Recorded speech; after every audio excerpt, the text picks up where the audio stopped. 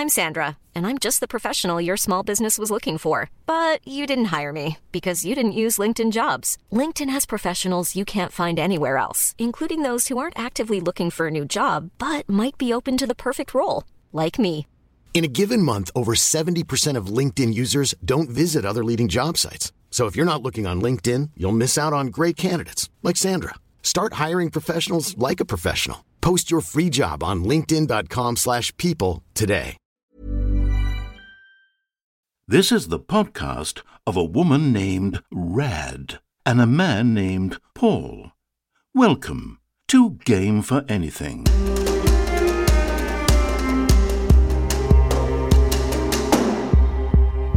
Hey, I'm Rad. And I'm Paul. We've got a quick episode of Game for Anything for you today, as Paul is going to be doing a stint on ABC Radio overnights, which, as the name suggests, he will be broadcasting overnight from 2 a.m. to 6 a.m. for the next few days, and that's super fucked up. That's really fucked up.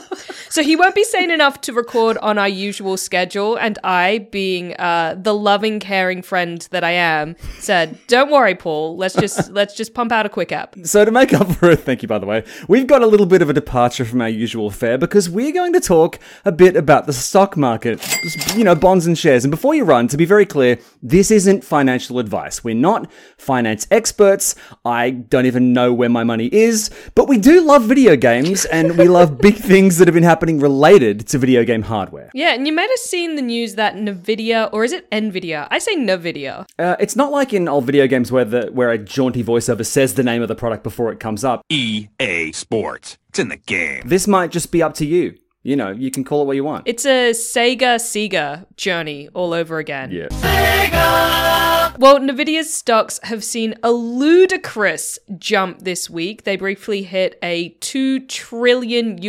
valuation after skyrocketing over 100% just this week. They are up over 550% over the past year, and that, in some ways, is terrifying. That seems intense. My dad was trying to express an interest in my hobbies, and last year he showed me a piece from 9 News saying, a company you've never heard of has stocks increased 200%.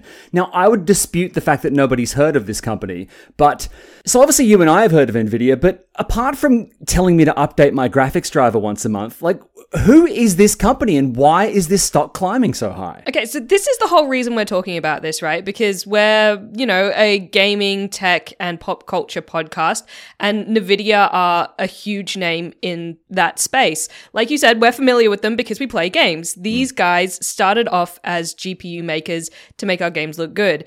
They've since kind of expanded what their chips can do, because at the end of the day, even though they were making GPUs, they're chip manufacturers, and they said, hey, we're going to start using them for this whole AI thing. And as you may have noticed, AI has become a little bit interesting. People want to use it. People are all about it. So because their chips are so good at that, they've just seen this explosion. So this also came off the back of them announcing their earnings for that quarter, I want to say.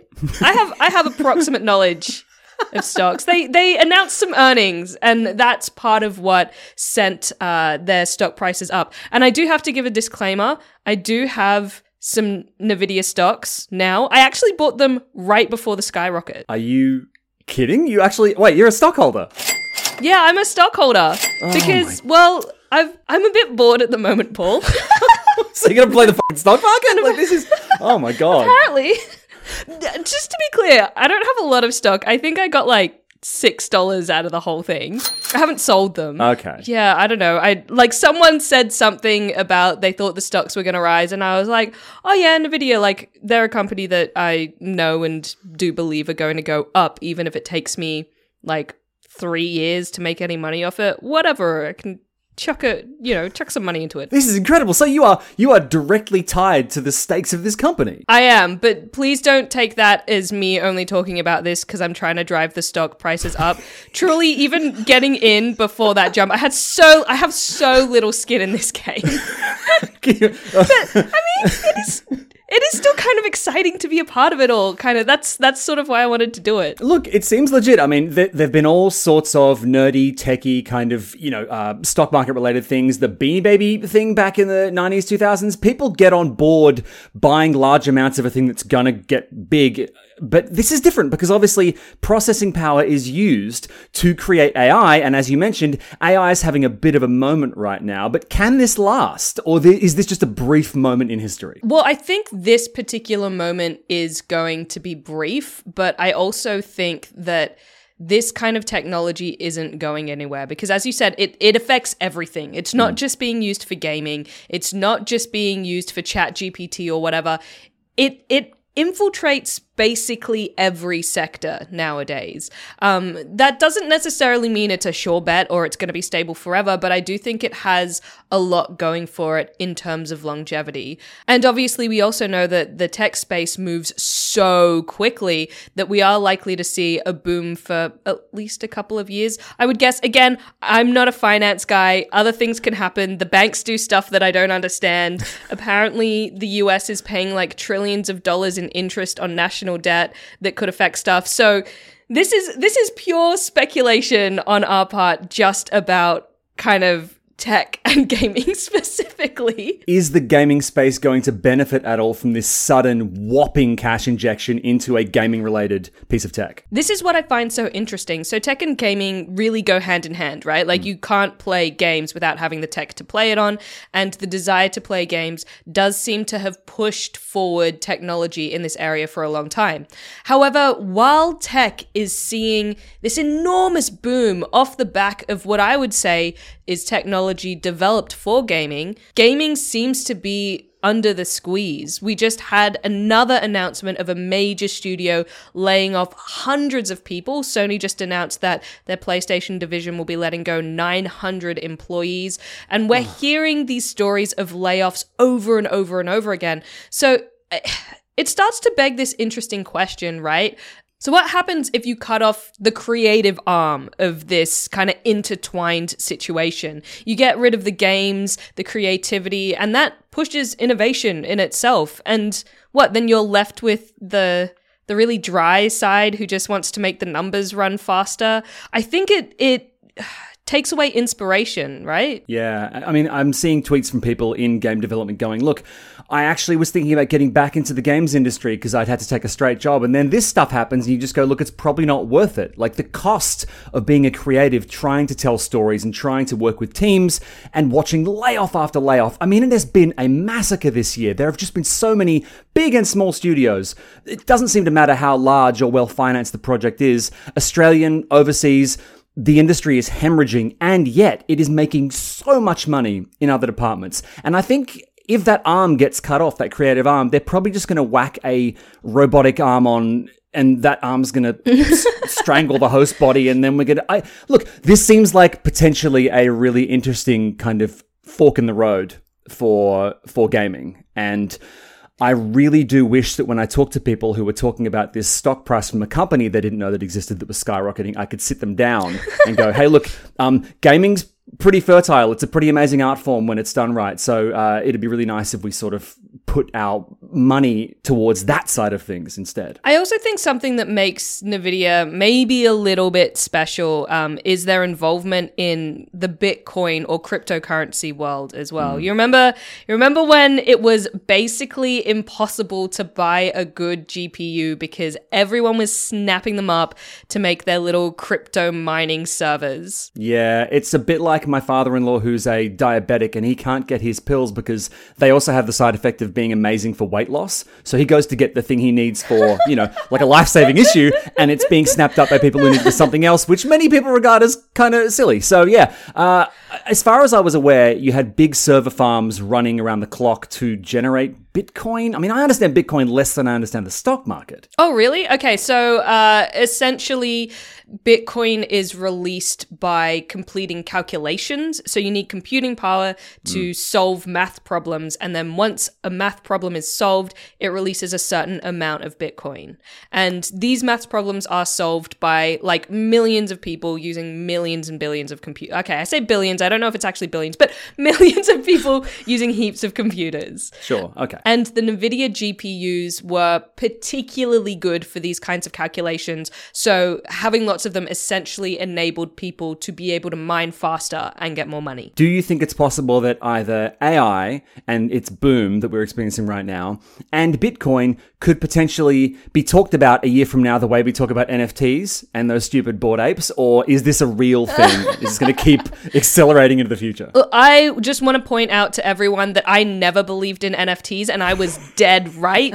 I don't think this is the same as that because, for one, I think Nvidia have done a really good job at remaining nimble.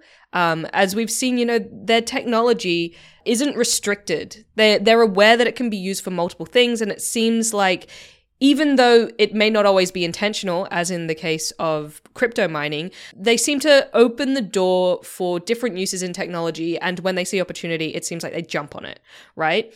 Bitcoin is also having its own resurgence. It's at almost an all-time high again. It's trading at, I think, almost $56,000 US per Bitcoin. Wow. And we all know that cryptocurrency isn't very stable. There are huge fluctuations in the market. No one knows how long this particular high is going to last.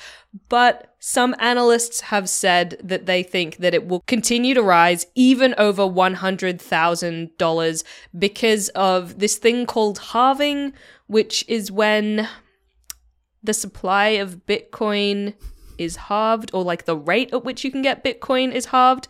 I will admit, I only partially understand this. Again, this is not financial advice. We are talking about culture. Yep. We're talking about technology. We are giving our opinions and predictions. Do not buy Bitcoin based on our little opinions here. Please, I can't be responsible for people's finances like that.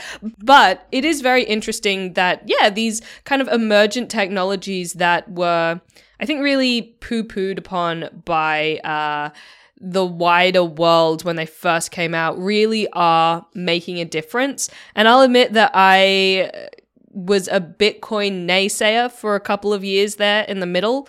When it first came out, I was like, oh, I'd love to have some Bitcoin money. I was a child.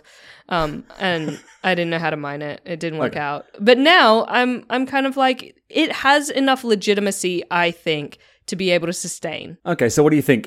Stocks in Nvidia or Bitcoin? What's the more... Wait, I can't ask you for financial advice.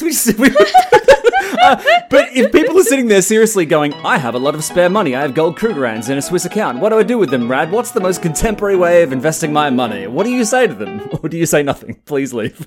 Well, number one, definitely don't take whatever we say as financial advice. Number two, maybe look at something like eToro or Stake or Raise. There are all of these kind of investing and micro-investing apps out there now. I would say that it's probably easier than ever to get into the stock market because of these technologies. Like I said, I bought some stock in Nvidia and I don't know what the hell I'm doing. I am perfectly aware that I may lose all the money that I put in. I don't think it's likely, but I know that I may.